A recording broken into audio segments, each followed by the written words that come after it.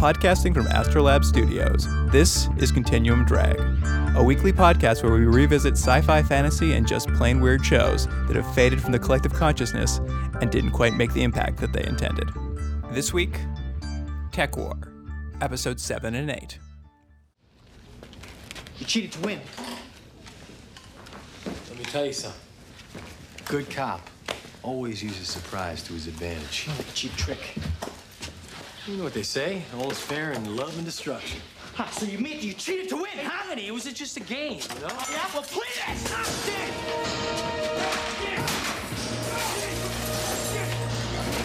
Stop,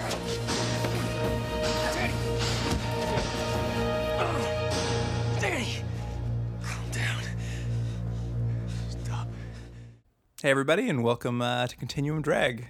What's real, Jordan? I don't know. How many episodes have we done at this point?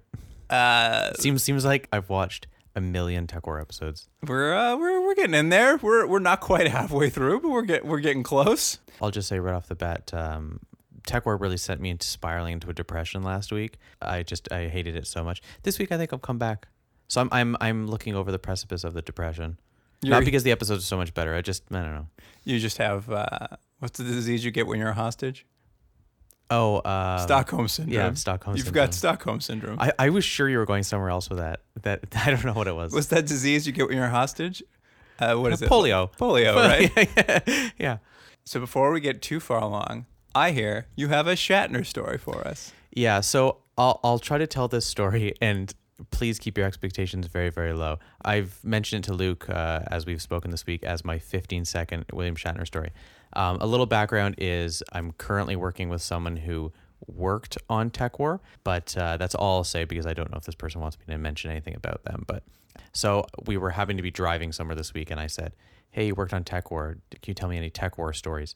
And he didn't really have much, but he did say at one part, he said, "Well, we went to a party one time, and Bill was there." And he was drinking a lot of Long Island iced teas. I'm pretty sure he just thought they were iced tea. And he got really drunk and then said, "Hey, I'm going to show everyone my karate." And then he did a bunch of karate moves. Amazing. That's the whole story. Such a good party. Yeah. Yeah, such a good party. What do you think his karate moves are? I assume it's similar to the impersonation people do of Elvis doing karate.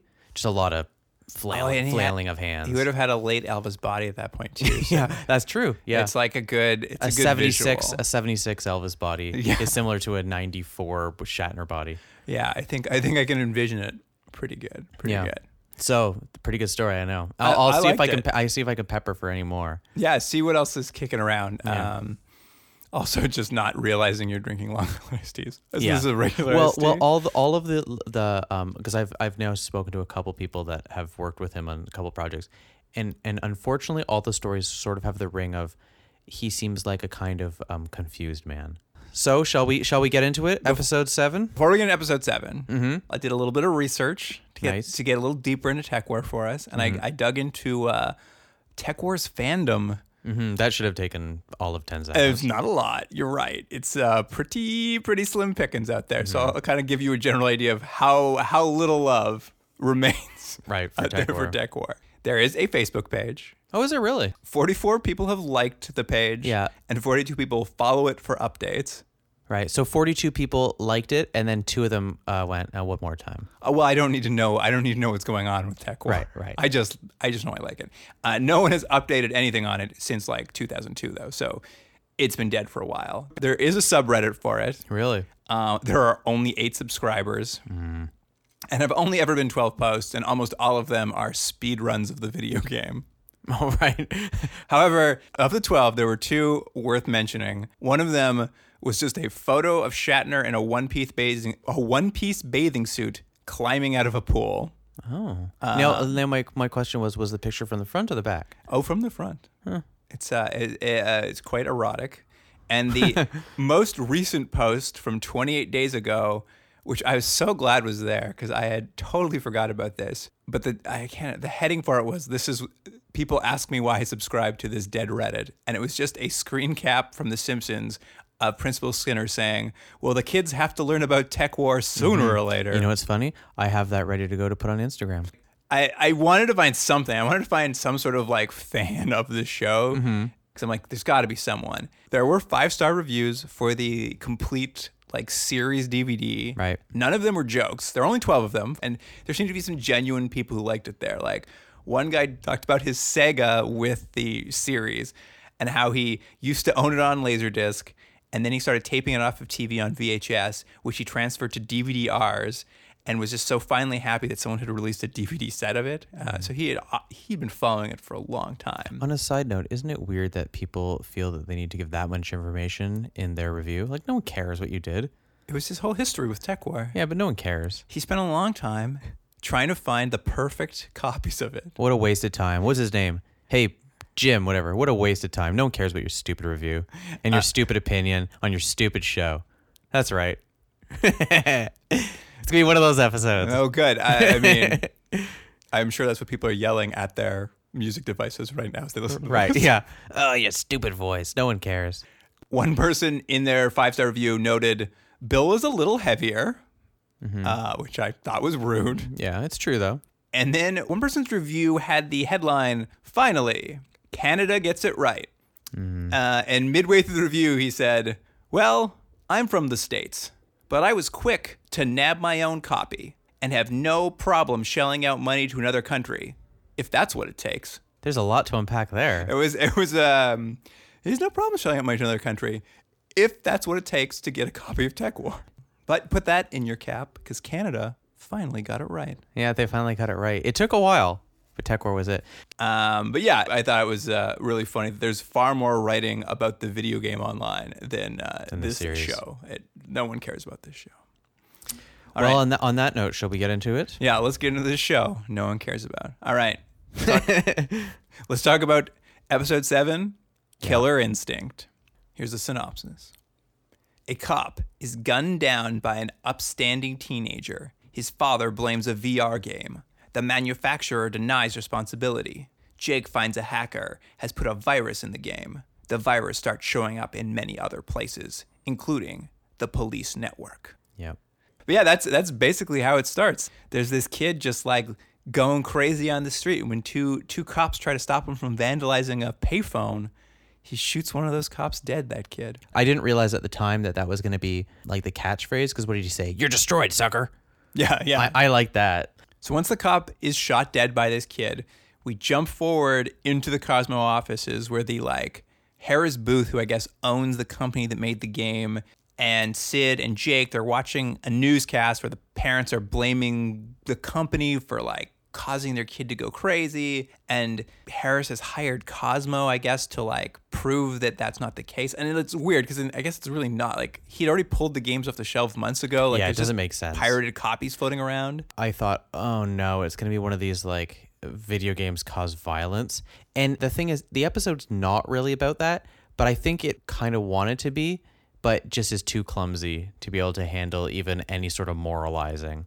Yeah, they back away very quickly from the idea Yeah. that video games cause violence, which is interesting because I had a quick look and Killer Instinct had been released probably 6 months before the episode, hence the name of the episode. So there obviously was a thought that crossed the writer's head, but they really moved past that idea very quickly. What I like in this scene is that for no reason at all, Sid seems really annoyed. Sid Yeah. seems to be really pissed off with this guy. This is an actual problem that Tekwar has.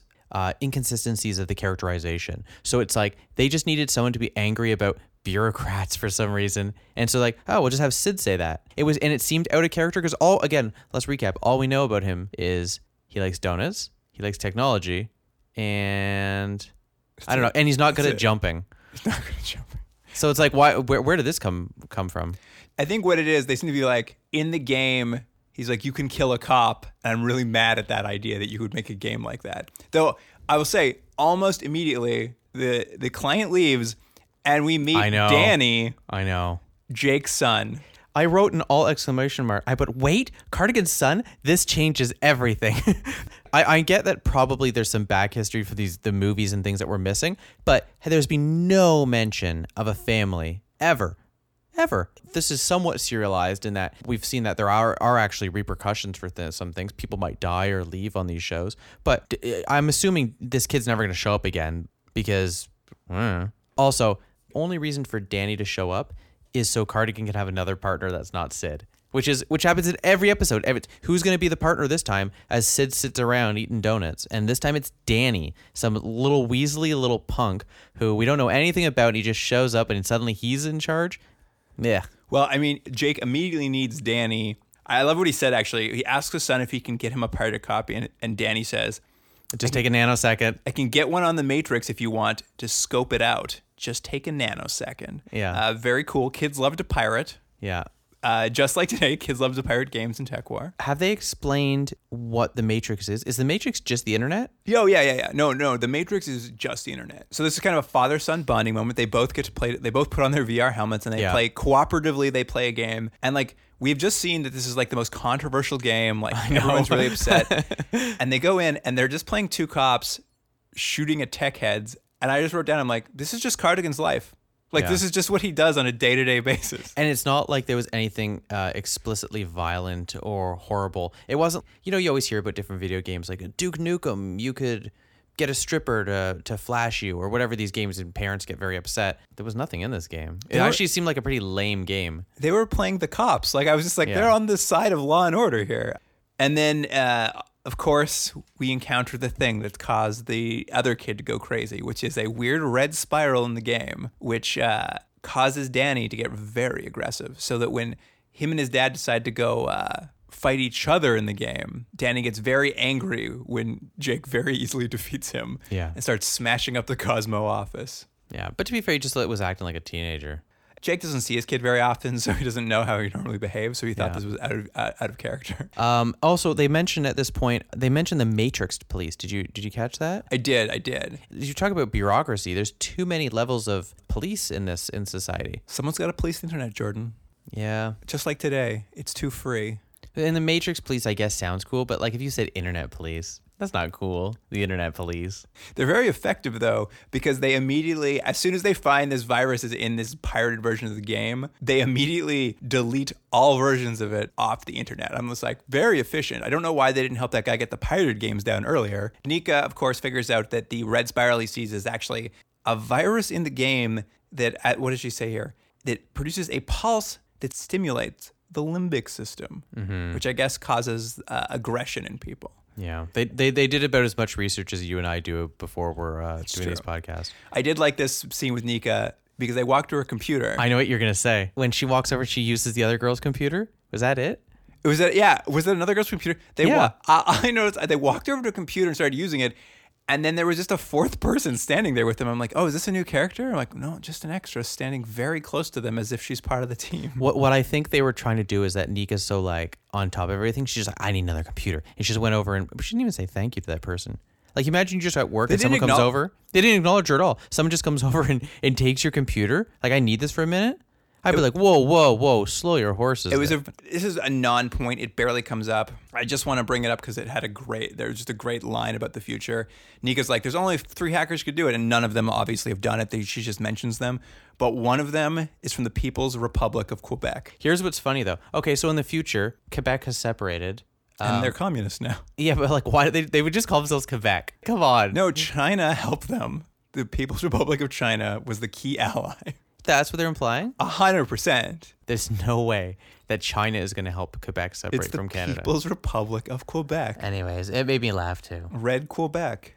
Red Quebec. So they kind of now know they're looking for a hacker who's putting some sort of violence virus into these games. Thankfully for them, the hacker uploads a new copy of the game and they can figure out where that address is being uploaded. So they run off to that house where they bump into Lieutenant Winger. Yeah, he's back. I never catch his name, so I always just refer to him as he looks like a Klingon who's had his forehead ironed.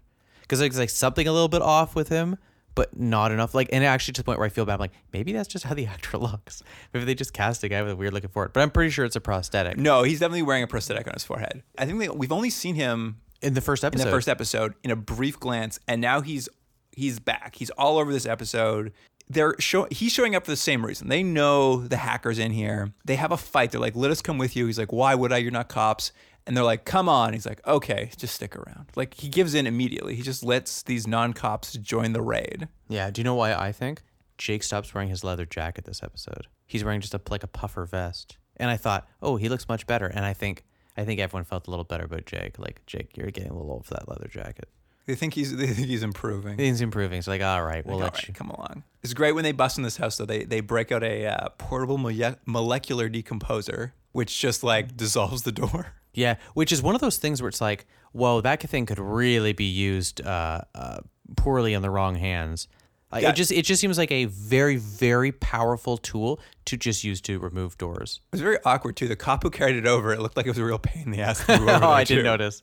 So they bust into this house, and they're very nonplussed to find it's just an illicit gambling den. It was like a little fun casino. They definitely seem to state that this is an illegal gambling den. Lieutenant Winger couldn't care less. In fact, he says hello to a senator who's there. So they've tracked the location to this place. They go there, and because they find a casino, they go, there's nothing to see here. Wouldn't your first instinct be, oh, this is like a den of iniquity. There's a lot of bad stuff happening here. Well, I think what it's positing, like everyone in there is either like, I think their client might be there, a senator is there. It's come up before, but there's this real idea that the wealthy 1% like control everything to the point now where like Sid and Jake don't even care. They're like, oh, well. Like, I get what they were saying. Okay, there's people of power there, so they don't want to ruffle any feathers. But it all just seemed like very bad police work. This episode has the same problem that almost all Tekwar episodes have, which is you're going to start somewhere and you know you're going to end up back there again.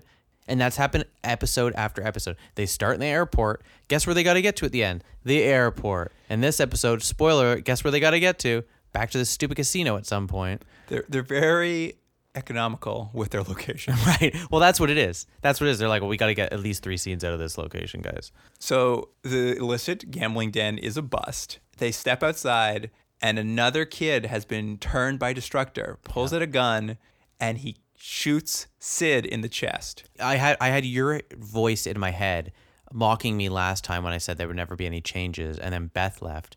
And then I thought, well, there's no way Sid's dead. There's no way. Why kill him? He hasn't done anything at this point, the show. Why even get rid of him? It's so abrupt. It was so abrupt, and the characters also don't really like. And he's been shot in the chest before. Yeah, and he had a bulletproof vest. Yeah, but this time he's not wearing his bulletproof vest, and he's dead. And I kept thinking, oh well, they're not even talking about it. He must be in a hospital or something. But no, he's dead. No, they kill him right there. I honestly, Sid's at this dead. point, for this episode, I kept saying, I'm like, okay, so he's still in the VR from earlier, and right. I kept coming up with reasons Sid wasn't dead. Yeah, I did the same thing. I didn't want him to be dead. The show is like Game of Thrones in its ability to just like kill off a lead character, except there's no lead up. There's no even tension to it. Like Sid has basically been in one scene where he was a bit of a dick to their client, and they never dealt with it. And the next scene, you see him in, he's just getting shot to death. Like there are 3 people in the credits for this show: Jake, Sid, and Shatner. Shatner hasn't been in an episode for weeks at this point. Yeah. And now Sid is dead. Sid is killed off the show. Well, and the weird thing is that I really do think they just thought at one point it's better to have him have a new partner every episode, and it's weird to have Sid off on the corner. So let's just kill Sid. But it just seemed so weird the way it was done, and I actually wrote one note. I said Sid's death had such a little emotional effect on me that when Jake called Neek and she was crying, I actually have forgotten why. And the way it was done was just so dumb. No, I mean they killed Sid like he was an extra, like he had like a one-liner that they needed to kill. It was insane. The show is insane. The most creative thing this show does is find out ways to replace Sid, and now they've come up with the most drastic way, which is just kill him. But it gets us moving on, because you're right. Danny is now Jake's partner for the episode. Yeah. As soon as he's dead, they almost immediately move on. We get a little insight into Danny. I guess he is at a boarding school. That sort of explains why he's not mentioned at all, but they do mention that, yeah, he's off at a boarding school. Because he's like, I got to send you back. Now that Sid's dead, you should go back to school. So let me ask you, do you think in the future all kids go to boarding school, or Jake's just really spending his salary to try to get this kid the best he can get, you know? Oh no, I assume it's Jake's ex-wife and her new husband who are paying for it all. Her new husband, Steve. I think Jake sees him twice a year and does not pay child support. Yeah. So I know you're going to be moving on, but I think it's at this point where Jake's son, what's his name? Stevie? Danny. Danny says he got the game on a disc with the homework. Oh no, it was the other kid. That's the kid who just killed Sid. They get to go to the hospital to see him. Right. And by the way, let me just side note: the kid looks identical to Cameron Crowe. All Identical. right. Did you catch the kid's name? I don't know, Cameron. Luke Gray. Oh, Luke Gray. Close to me. So close. Oh, look at that. So close. Yeah, I didn't notice. I was too busy going, that looks exactly like a young Cameron Crowe. But yeah, he mentions that he got it on a disc with his homework, which one I was like, what? I understand their homework comes on disc. It's one of these like, hey, in the future, homework's on discs or whatever. That's the thing is because they took it off the Matrix. Now this hacker has somehow got them onto all of, what do they call? Yeah, they call them school discs. But the kid mentions, I thought it was a reward for getting my work done. And I thought, oh, hold on here. So one, the teacher's putting your homework assignments on a disc, and then they also put like a little treat on there for if you get it done. If I was a kid, I would go play the game and not do my homework. Anyway. This kid's a good, honest, straight shooter. Yeah. Quite good at straight shooting, actually, because he took his dad's gun, he said. Which, in a really dark turn, he's just like, I took my dad's gun. I'm like, oh, that's so dark. Let me mention one thing. So this kid's in the hospital, and the reason he's in the hospital is because Jake shot him with the laser gun thing. How much damage does this gun do, though? Do you know what I mean? Like, it seems weird. So they have guns which shoot and kill you, but a laser gun, it does at least enough damage that Jake has shot a child and put him into the hospital. So it's clearly done some serious damage, right? Still non-lethal, I guess. I guess non-lethal. I mean, the kid's peeing blood, but it's non-lethal. Hey, he killed his partner. That's true. Kid deserved worse. Yeah. It's at this point that we introduce a totally redundant character who will keep popping up, and we probably won't come back to her too much. I found her very irritating. Jake needs to go talk to a hacker terrorist to get some insight on his terrorist, and these scenes are just recreations of Silence of the Lambs. He goes and talks to someone who talks to him very cryptically to try to get insight onto another hacker killer, and she just doesn't have any answers. She just speaks very cryptically to him. They're trying to cop the Silence of the Lambs sort of thing, but it just doesn't work, and it pales in comparison. It makes it look even lamer than it is. I mean, the actress is doing her best, but it's a terrible, terrible time. I mean, she had good posture. I'll say that for her, I guess. Tanya Martin, wasn't that her name? Tanya Martin, that's the name of the hacker. She killed 98 people. Well, you know what Jake said? It takes one sick mind to know what the other sick mind is about to do. That was his line. I wrote that down. I was like, oh, what poetry. He's got a lot of bon mots, that guy. This scene is almost strictly so that Jake can then get in a car with a cab driver who can then be infected by the virus because the virus is now in the adway.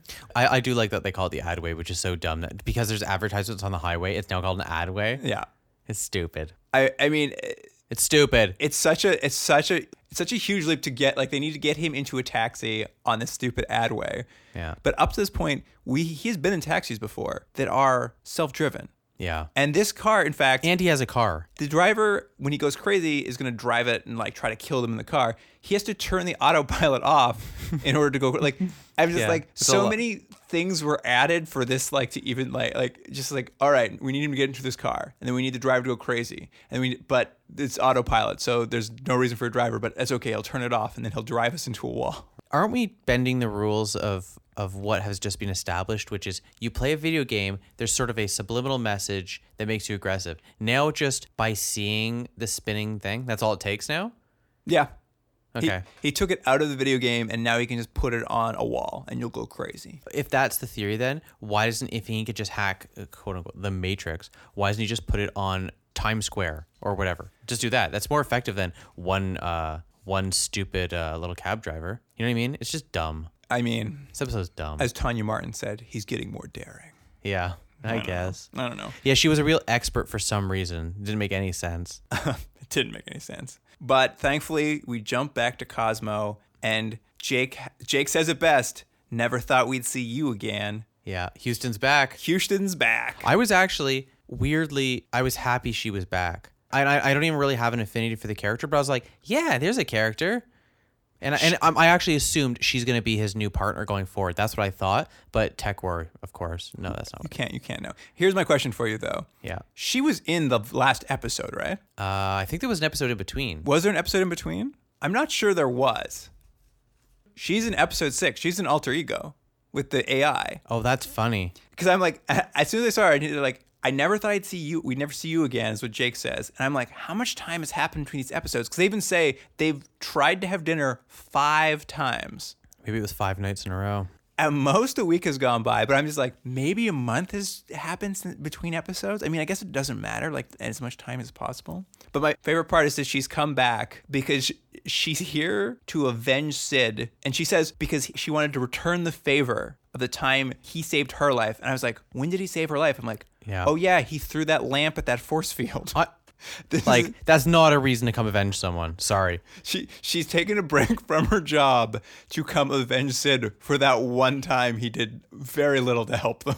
But who would have thought that Houston would be back as a recurring character before Beth? I didn't think that. Oh, it's crazy. And they immediately start trying to figure out what they should do next and have almost the exact same fight about they both dislike each other's plans. I'm just like, back to normal. Yeah, I put that Jake is getting aggressive just to remind everyone he's a dick. Like, there's no reason for him to be aggressive other than like, well, we really have these two that like fighting, so... Well, I guess that's their thing. They got a lot of heat between them. Now he has 2 partners. I guess Danny's now shown to the side, actually. Danny's gone. Yeah, now that's right. Halfway through the episode, Houston steps in as the new sidekick. And still no Shatner. Oh, yeah. Still no Shatner. And from here, they finally decide, oh, maybe we should look at our client. Does he have any enemies? I kind of, at this point, I was like, oh, God, like, how long is this going to go? Well, I'll be honest with you. I'm making it sound like Houston and Jake had the idea. They didn't. He goes back to Tanya Martin again. Right. And she tells him, doesn't that guy have any enemies? And he's like, oh, that's an interesting idea. It does feel like he goes back at least 3 or 4 times. He goes back a lot. And the only reason he goes back is to drive the plot. Like, she just tells him, like, look at his enemies. This is the point where they go back to the gambling den because their client has an enemy by the name of Rock Murphy, who I guess they're enemies because they're gamblers. And like this guy lost a little bit of money to him one time. This whole thing is a very flimsy reason that this would all be happening. But they're like, let's go to the gambling den and arrest this guy. And as they're dragging him out of the gambling den, a cop in the car gets violence things and he gets shot dead in the exact same place that Sid got shot dead. Oh, was it the same place? It's next to the car. Like they literally just kept the same setup and shot him again. That's funny. But this time the hacker is in the cop networks and has brainwashed a cop to kill him. Mm-hmm. Did you notice how Winger took the cop down though? Lieutenant Winger? I didn't know. He open hand slams the cop's chest and the cop just goes flying. So what do you think is his deal? He mentions at one point he's engineered, right? I did write down, I'm like, what is he? Yeah. Well, because he's not human. It's quite clear. We just have this character who acts sort of robotic. I'm like, what is he? Is he an alien? Is he a robot? Is he He's just a by-the-book cop. He's a by-the-book cop with a very large forehead. With a very flat, large forehead. So their only suspect is dead once again, and obviously is not the hacker because the hacker got him killed. Jake, once again out of ideas, returns to jail for another Silence of the Lambs scenes with Tanya Martin, which in this circumstance he realizes people who commit violence like to watch it happen.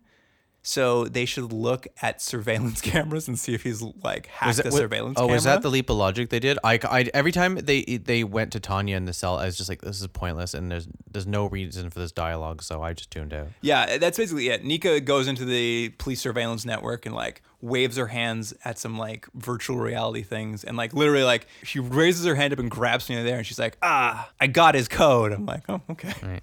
Maybe he sprayed his passwords all over the Matrix. Remember that in that previous episode? I do. Yeah. With this information, they now know exactly where he is. So Jake and Houston run off to his hideout in what is they cut from Cosmo to his hideout, and within 2 seconds they're sprayed with orange gas and just collapse. I know. They already showed to be in the game you needed to wear a VR headset, right? You're not wearing a VR headset. Or to go crazy, you need to at least to see this swirling thing. None of that happens. No, they're in headsets. No, they're not wearing headsets. Yeah, no, the gas knocks them out, and the hacker comes and puts headsets on them. No, he doesn't. He does. I thought they weren't even wearing headsets. No, because when they wake up, hold on, he has them at his mercy, and that's what he chooses. And to do. so he's like, you know what? This is so effective. I think I'll let them fight their way out. Yeah, he puts them in VR headsets, which they could just take off. Because they wake up and they're like in the game. And Right. And they're like, oh no. I'm just like, just take off your headset. Well, see, I just assumed the writing was so bad that they just went, oh, right now the smoke makes you go into the VR. No, they're. That's even dumber. He incapacitates them so he can put on VR headsets. They wake up in game, basically.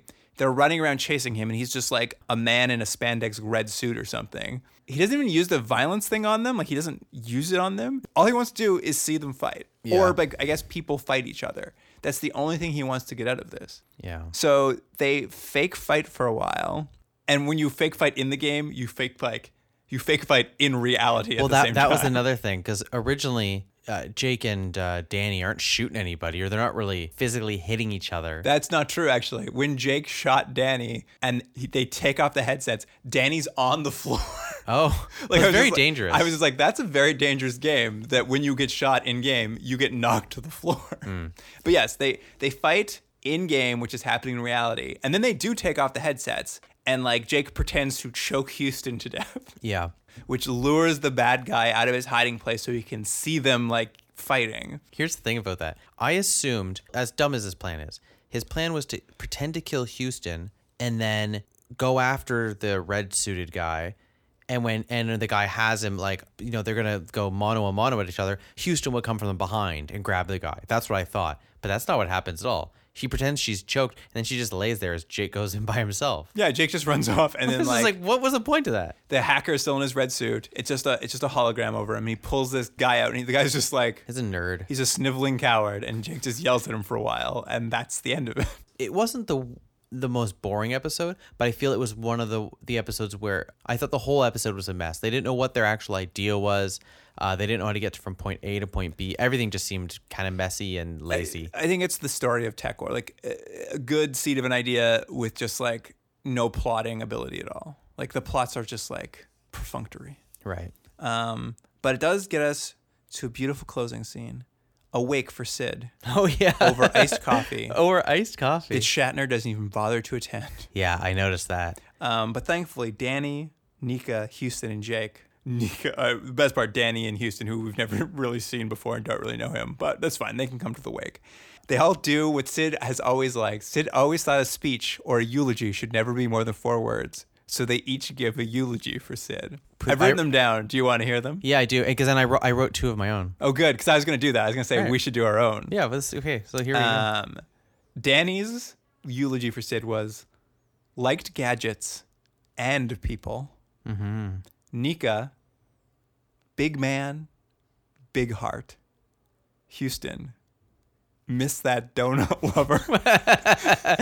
which sounds like maybe like a slur. It's Hey, miss you, donut lover. It's like, miss that donut lover. I'm like, hey, listen, don't have to bring up the fact he fucked those donuts that one time at his wake. And Jake's possibly the worst. Jake's was best of the best. It's Yeah. like, that's the best you can do for your dead partner. So do you have one? I don't. Why don't you do one? Well, I thought of 2 while I was watching that scene, and Houston kind of stole from me, but my first was couldn't stop eating donuts. And then the one I actually like more, which I think is more true to the character of Sid, never had any lines. Those are both pretty good. Yeah. Can I come up with them off the top of my head? Bad writing killed Sid. Oh, that's good. I think that's a perfect way to end the episode. All right. Let's get into Tekwar. Episode 8, Chill Factor. There's got to be a way to override that program. We have another problem. I thought I told you to stay back. I told her not to. Unless you want to wear the lady's brain on your shirt, I suggest you give me the gun, partner.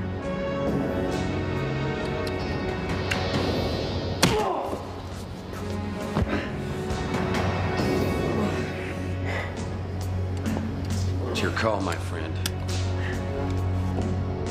Either help us get out of here alive, or I'll take you out in a cryo box. What's this episode about? A convicted felon is about to be on ice. but injects himself with a deadly virus which causes the ice computer to believe it is a real threat and stops the freezing as well as undoing several others. The computer tries to kill all infected. Another ponytail bad guy. This is Conrad Lowell. What'd you think of him overall as a character? Didn't he seem like the actor was doing something? I don't know what it was. It was a little bit larger than life. I don't know how I felt about it. He was doing something. Like I couldn't put my finger on it. Like it was a little bit southern. Yeah, that's what I thought. Like he was kind of trying to do a southern accent. I thought, well, that's odd, but maybe that's actually what his accent was. I don't know. I felt like he was doing a character though. But yeah, not a very good character. As we come in, Conrad Lowell is being put into a freezer. There's another senator there. There's so many senators in this show. And the senator calls him, or thanks Jake for catching him because he's a ruthless bandit, which is the only explanation we get for him. We also actually learned that he's a security engineer who redesigned the freezer too. Yeah. I'm just like, did you guys not do any background checks on this guy when he put in your security system? It's insane. But they're freezing him for whatever crimes he committed, and Jake is there because Jake gets to go to the freezer every time he catches a bad guy. I mean, he's been sympathetic, I think, before, but again, to my point of inconsistent characterization, he seems very anti-freezing now, where he was like, he's had no problem freezing people before. He's suddenly very concerned with the civil rights of people in a freezer. Yeah. He's very upset about it with the deputy warden. It makes as much sense for him to suddenly be so angry about this as it did for Sid to be angry about bureaucrats in the previous episode. It was just like, oh, we need someone to be angry in a scene. Yeah, we really want to get across this one idea very quickly. Also, let me cut you off real quick. Sorry. Jake has another new jacket in this episode. I know I'm obsessed with his jackets, but like he's looking a lot better. He's got another new jacket. You think it's maybe this is it? Maybe he's growing as a character. Like his opinions are changing. He used to be on Tech Posse's side. Now he's worried about civil rights. He's getting better jackets. And the costume designer's showing that very subtly through his clothing. It's a very subtle program. Yeah, I don't think that's what it is, but let's go with it. As soon as Lowell's in the freezer, Jake walks away, except the computer detects the Matzo virus in Lowell. So they immediately defrost him, which is obviously a ploy. And he takes hostage the deputy warden and just some other guy who's there with the help of his inside man. And as the alarm's going off, Jake beats up a guard at the freezer. It made no sense. Because the guard says, oh, you need to evacuate. So Jake punches him in the face. I know. Can you imagine that? So like, does he do this when like a mall's closing? Like, sir, you're going to have to, mall's closing in 5 minutes. He just beats the person up. It made no sense. Yeah, the guy's like, there's an emergency, sir. You need to leave. Punches him in the face. And then he goes up to the computer and the computer's like, oh, you have G7 clearance. I'll tell you anything you want. I'm just like, so you could have just gone back in. Like, you have clearance to be here. Also, why would he have clearance at this prison? He shouldn't have clearance at all. It doesn't make any sense. Preferred customer. If you're a detective and you go to a jail, you don't have any preferred. You don't have a clearance at a jail. It makes no sense. He's got a card. They stamp it every time he brings the freezer in. Once he gets 10, and he gets a free clearance. Right. This is not important. We don't need to talk about this, but at this point we go to credits, and this is the first credit sequence without Sid. So now the credits have two people. There's only two people in the credits for the show: Cardigan and Shatner, who hasn't been in it now. I don't even know how many episodes. It's been. I think it was maybe 5 or 6. About 3 or 4 was his last time he had shown up. I don't know. It's been so long since he's been in it, but now there's only 2 credits for Cardigan and Shatner. His show is just insane. You know what's funny? I didn't notice that because I always skip through the credits because I hate the music so much that I skip through it. So I didn't notice that they had changed. And they don't, but it's not like they put Nika in or someone else in to fill that spot. Right. It's just 2 people now in the opening credits. Well, no one could fill Sid's spot. We come back and the next, I feel 10 minutes is just setting up all of the expendable characters in this show. Yeah. Because right now we've got Deputy Warden, some other guy who's a prison guard. We've got Conrad Lowell, the ruthless bandit who's running to escape. And then they dethaw 2 rando criminals, Atlas, who's in there for hijacking an aero shuttle and killing 5 people, who also has freezer dementia. Yeah, I know. He keeps seeing invisible cats everywhere. Yeah, he was probably my favorite part of the show. I think it was great. He's a really big guy, just basically playing it like he's a 6-year-old in a man's body. Yeah, I was pretty sure they weren't going to mention freezer burn because that was a whole big thing of the last time. But now they don't. Doesn't come up. It. And they also unfreeze an assassin, a professional assassin named Iceman, I know. huge blue face tattoos. Do you think it was coincidental that do you think he was going through and he's like, this guy's already named Iceman. He's frozen. That'll probably work. Yeah, it's good synergy. And the tattoos look terrible, by the way. At least one scene, you can see them running from the guy's sweat. Like, it's terrible. So those are the characters we introduce. We kind of have bad guys now holding the warden and his guard hostage, but Jake still needs a partner. Yeah, but here before we get to that, this episode had the makings of a good idea, which was you're stuck in a tower or you're stuck in a building and you have to make it to the top to stop whatever it might be, and they kind of give you the hint that that's what this is going to be. Like, Jake's got to make it through all the levels to solve the day or defeat the virus, but it's not really what happens. And they kind of set up there, but then they take a left turn as they always do. They always do. But I mean, it's something to set up. Like I made note of it. I'm just like, we're introducing a lot of characters because we're going to have to like watch them die. Like, there's going to be a real countdown of who's going to be left. But Jake doesn't have a partner yet. That's the key here. Jake is running around the freezer trying to like save the warden. Well, because they wouldn't have given him a new partner after his partner died. That's crazy. So he walks into a room where he finds another freezer tech hanging out. It's Second Dax. Ezra Dax. Yeah. Ezra Dax is now on the show. What's her real name? I don't know. I can't remember. She's called Tara James in this. Yeah. Oh, Nicole DeBoer. That's got it. there. So now we've kind of set up all of the characters. Like, we've got 7 people we're going to be watching. What was her job on it? What's her job? I believe she was in charge of the cryostasis. And so she hears this alarm or whatever, and she's just hanging around. She's just hiding in a closet. And like, when Jake tries to leave, she's like, I'm coming with you. And you're like, why? Just stay in a closet. It's perfectly safe. Yeah. Like, don't go with that idiot. Yeah. There's a bunch of nonsense here. The best part being they end up in a morgue while they're tracking the bad guys. And this is just good scene build or world building for me. Is they walk through a morgue. If this freezer is so perfect, why are there so many dead bodies? Like, why are so many people dying in the freezer? I know. I thought the same thing. But Nicole DeBoer, Ezra Dax mentions, she's like, oh yeah, they haven't shipped the bodies to the graveyard satellite yet. I know. That was weird. I was just like, there's just not enough like space on the planet anymore. You now keep your dead like orbiting the planet. Well, we've already said in this world that people get frozen as a punishment for crimes. And this place, they mention how much money they save because they just need to keep the lights on, basically. But then they're also sending dead bodies to... Maybe the idea is you freeze someone for like 100 years, you dethaw them, and you're like, well, now that's done. When they kill them, and then they send them to the satellite. Well, first they point out, they're like, I know it's been 100 years. I just want to point out to you, your fashion it's completely out of date. Now, do you feel bad? Okay, now we're going to kill you and send you to the satellite graveyard. It's a very complicated crime and punishment system. Yeah. But basically, all this just leads up to Jake getting the drop on the bad guys and basically, like, getting them. And he blows it, of course. The thing is, he has his stun gun. He could just shoot them all. But he doesn't. You know why? Reasons. Yeah, he blows it. Ezra Dax gets captured, so he has to give up his gun.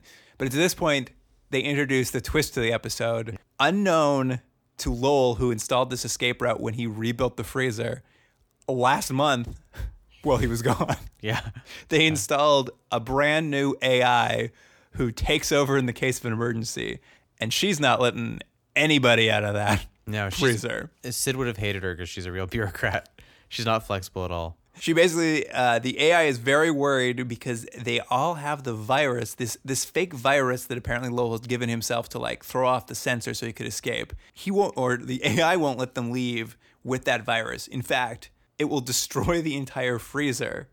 The actual idea of the Protector, that's what it's called, right? Yeah. Oh, yes. It's called the Protector. The Protector, it's actually a pretty decent idea for a failsafe, right? But the idea then that, oh, there's an issue, so I'm just going to destroy everything, that doesn't make sense at all. Like, that can't possibly be its response to everything. It's going to destroy the entire building if that's what it takes. If that's what it takes to get rid of the virus.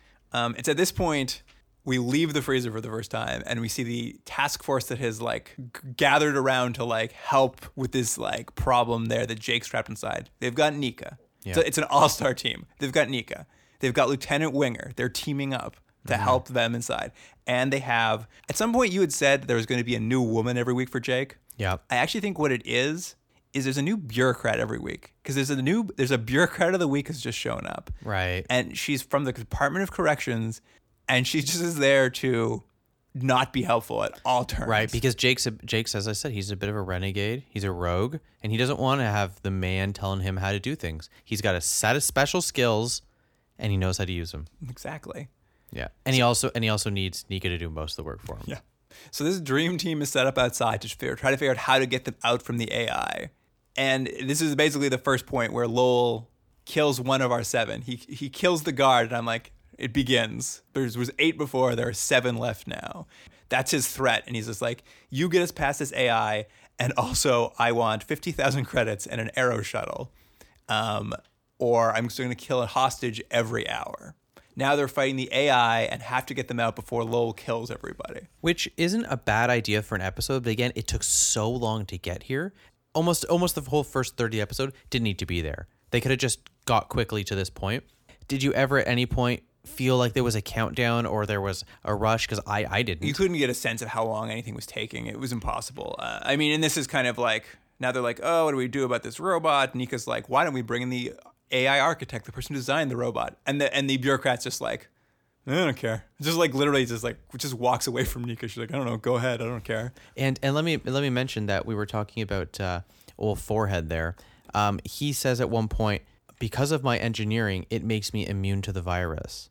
Yeah. So what is he? Well, the bureaucrat calls him a mecha. Oh, I didn't catch that. Yeah, what is the mecha? It's a slur she uses. She's like, she refers to him as a mecha. So I don't know. He's some sort of engineered human. I don't know if that means he has machine parts too. He's obviously he's got something special going on. Did you notice that? So the Protector is a computer program. It's not a human. It just clearly just answers questions, yes or no, or whatever. It gives information, but everyone keeps trying to reason with it. Yeah, and it's not a human. And even the guy, the architect, the guy who built it, they're like, well, we better bring him in because he knows how to work on this program. He doesn't try to do anything other than like have a conversation with this program he made. And he's like, come on, open the doors. It's like, I cannot open the doors. He's like, come on, open the doors. It's like, it's the weirdest thing. It's a good point. Like, I kept thinking that was how they were going to defeat it. Was there some sort of logic argument? But no, like they basically keep asking it questions and they just keep getting nowhere. Like that's the entire, this architect shows up and spends the rest of the episode just talking it to no effect. The cost of the flight and his per diem were not worth bringing him out because all he did was argue with the program he created. Yeah, and got nowhere. I'd been very angry at the money we spent to fly him in. Although I did, there was immediately after the scene, there's one great argument where Winger brings his like SWAT team to the door and he goes up to try to get into the freezer and he's just like, Protector, let me in. I'm a police officer. And the Protector's like, no. So he goes, all right, guys, shoot at the door. And he shoots at the door and there's a force field in front of the door. And he just walks back up and he's just like, AI, turn off the force field. And he's like, no. And he just gives up. Like, that's his entire plan. And he doesn't do anything the rest of the episode. Wouldn't that have been a better episode if the whole thing was just them asking questions? It just keeps saying no. Like, how long could you keep this scene going for? Can you do this? No. Can you open a window? No. Can you not kill everyone? No. Just for 30 minutes. I mean, like there's a whole bunch of scenes where they just do that already. Like, it's practically the episode. And I don't know if I'm jumping ahead here, but at one point, Lowell is the bad guy's name, right? Mm-hmm. At one point, they insinuate, and more than a little insinuate, that they're gonna rape that woman. Oh yeah, and it's like, Jesus, look what did that come from? That comes up in the next scene. Like they're trying to figure out what to do, and Jake and Ezri Dax are trying to like resuscitate the hostage just killed. Right. And Jake's like, if you set the resuscitator to like buzz, we can like electrocute one of these people. So just do that. So she sets which also, by the way, doesn't make any sense for why this thing would ever have that ability. Oh, I know. Just like it saves people's lives, but also it can kill people. Like it makes as much sense for me saying that pen on the table, if you just leave it there long enough, it explodes. Like, why would the pen ever do that? Just because. Yeah. So she sets this trap, and as soon as she steps away from it, Lowell grabs her and starts licking her face and, like, gets really rapey. Yeah. Like, there's a scene, they have a little cut, but he almost started trying to take her top off. Yeah. It's so weird. It, like, also, it didn't, I don't know. It just seemed out of even the show's character. I was like, oh, guys, really? Yeah, it was really weird. I mean, it ends very quickly, but that's only because like Iceman picks that thing up. Like Iceman dies right now. Like, Right. now we have 6 people left. Like Iceman just gets killed by this thing, and we're moving on. Like there was almost the weirdest violent assault on the show, but it's fine. Let's just keep going. Let's just keep going. Everyone's okay. So basically, what they determine is, in order to get out, they need to convince the virus they don't have, or the AI they don't have the virus. So they get their blood tested. Yeah. But for reasons that make no sense to me, the fake virus that Lowell made to get out, when he was frozen, mutated into the real virus, and now they all actually do have a deadly virus. When I was watching, I thought, hold on, what is happening? So it's like which I get kind of is the way out, that the computer program actually is doing what it's supposed to because they all have a virus. But how they got the virus doesn't make any sense. Oh, yeah. Apparently it's like airborne and super contagious. Right. Because like... Also, did they ever mention what the virus does to you? No. Because it'd be funny if there was like a side effect later on. Cardigan always has hairy fingernails or something, you know? Like, oh, that virus. No. Yeah, they never say what it does. Like, they never say anything with the virus. They're just like, Yeah. It's just a virus. It's bad. The AI is willing to destroy an entire building to It's stop bad. it. Thankfully, Nika has an idea. She's like, if you guys destroy the AI's processor, it'll be fine. So they start a trek across the freezer, a like 2-second trek across the freezer to find it, where they have to fight spider drones, Yeah. which is a cool idea, executed in the most slowest, most boring way. I know. Yeah, it is. It is a good. Actually, I don't know if you. There was a similar episode of Black Mirror. I don't know if you saw it, where it's something like that. Except in that episode, it looks cool, and you actually feel threatened, as opposed to this. Yeah, it's like a toaster with like really bad spider legs. Like you could clearly just kick it, and that's would it. fall over. And our friend Atlas with freezer dementia, as soon as he sees them, thinks they're cats. Yeah. Just walks over. He's dead now. 5 left. Like Yeah. they're really just like, at this point, they're just knocking them off as quickly as possible. Yeah. I really actually wish, though, he was the big villain, too. How great would it have been if the whole time you just had an insane villain who just thought he was seeing kittens? It's everywhere. Yeah. Did you catch what he called his kitten when he found it? Oh, I don't remember. It was Woody. He's like, Woody, that's right. and he wanted everyone to pet Woody. So he's dead. And after that, like, they don't even have to worry about the robots. They kind of just walk away at that point. The robots that's fine. We saw spider drones. We saw how deadly they are. Let's not worry about dealing with them. Let's just go. They literally walk from being told to go to the processor, see a spider drone, walk into the room with the processor. It has a force field. They're like, well, can't do anything about that. And that's it. They've basically run out of ideas until Jake comes up with this doozy of an idea. What if we all get in the deep freeze until our life signs are so low the computer thinks we're dead? Which isn't the worst. It's not the worst idea ever. I think the major problem is that the whole episode started because that guy, it could detect that he had the virus. So there's no way. The point was they're making themselves even more frozen. Yeah, they're getting in. They're freezing themselves even deeper. Even deeper, right? Which, yeah, I know you're right. Makes sense. And so they'll do this, but if no one gets them out in 15 minutes, they'll die.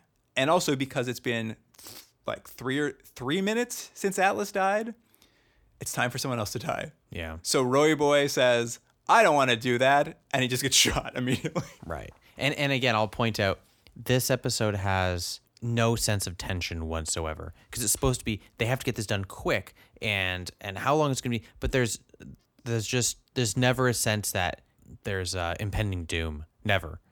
Not at all. I mean, this is it. Like, they get in the freezer, and we actually see something kind of cool. But they finally go back to the idea that like everyone in the freezer shares a nightmare. Yeah, but it was executed terribly. I know, but at least they revisited the idea. At least they went back to show us what exactly that meant. The only thing I liked about it was Two-Face showing up. Yeah. Well, I mean, they wake up in this nightmare freezer world, like, and there only 4 of them are sharing this dream. I know. The Warden, Ezra, Because Jake, it costs. That's why. and Lowell. But yeah, Two-Face is there threatening the Warden.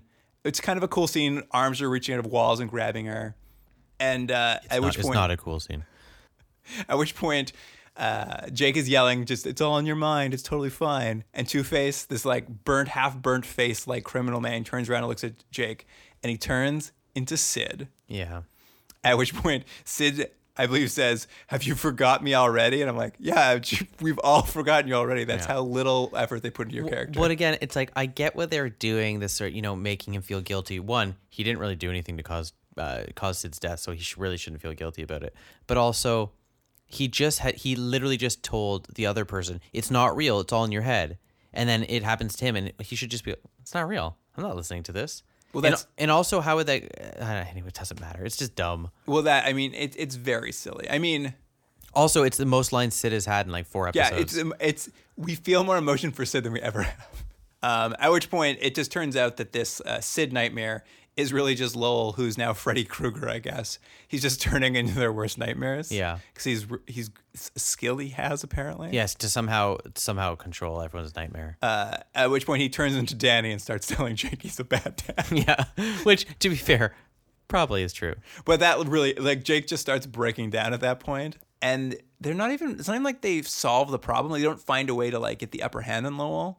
Like Lowell just starts getting haunted by his own ghosts at that point, and then dies in the freezer. And they just like, oh yeah, he didn't make it. He didn't make it. He's dead now. And like we basically cut to them waking up now that Lowell has stopped menacing them in their nightmares, waking up to Nika just like, oh, we got here in time and got you out of deep freeze. I know, and also that's the thing. Is so feasibly, and I'm being a little picky here.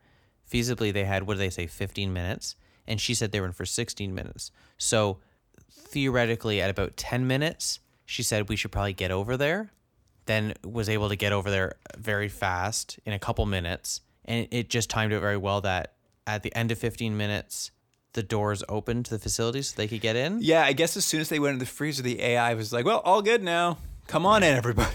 It pretty much wraps up there. Some weird little bits at the end, though, that like he goes to say goodbye to Ezra Dax, and she says, "Oh, Nika told me that Bascom offered me a job, so I'm going to go start working at your company." A research job, and I know I put that too. I put, "Whoa, is this how job offers are? Like, hey, I know I'm not the person hiring you, but this other guy says you have a job, so I don't know, start Monday." Well, how does Bascom even know anything of this? I guess he's been checking in the whole time. Checking in. And then like also the deputy warden when Jake turns, because he's all still about those civil rights. She now sees his point, but she's going to stay and fix it from the inside. Or she said, "I value your input," and I felt like it was an innuendo. You thought they were going to hook up? Yeah, I thought they were going to hook up because it's classic Jake. There was no one else there to hook up with, so it makes sense.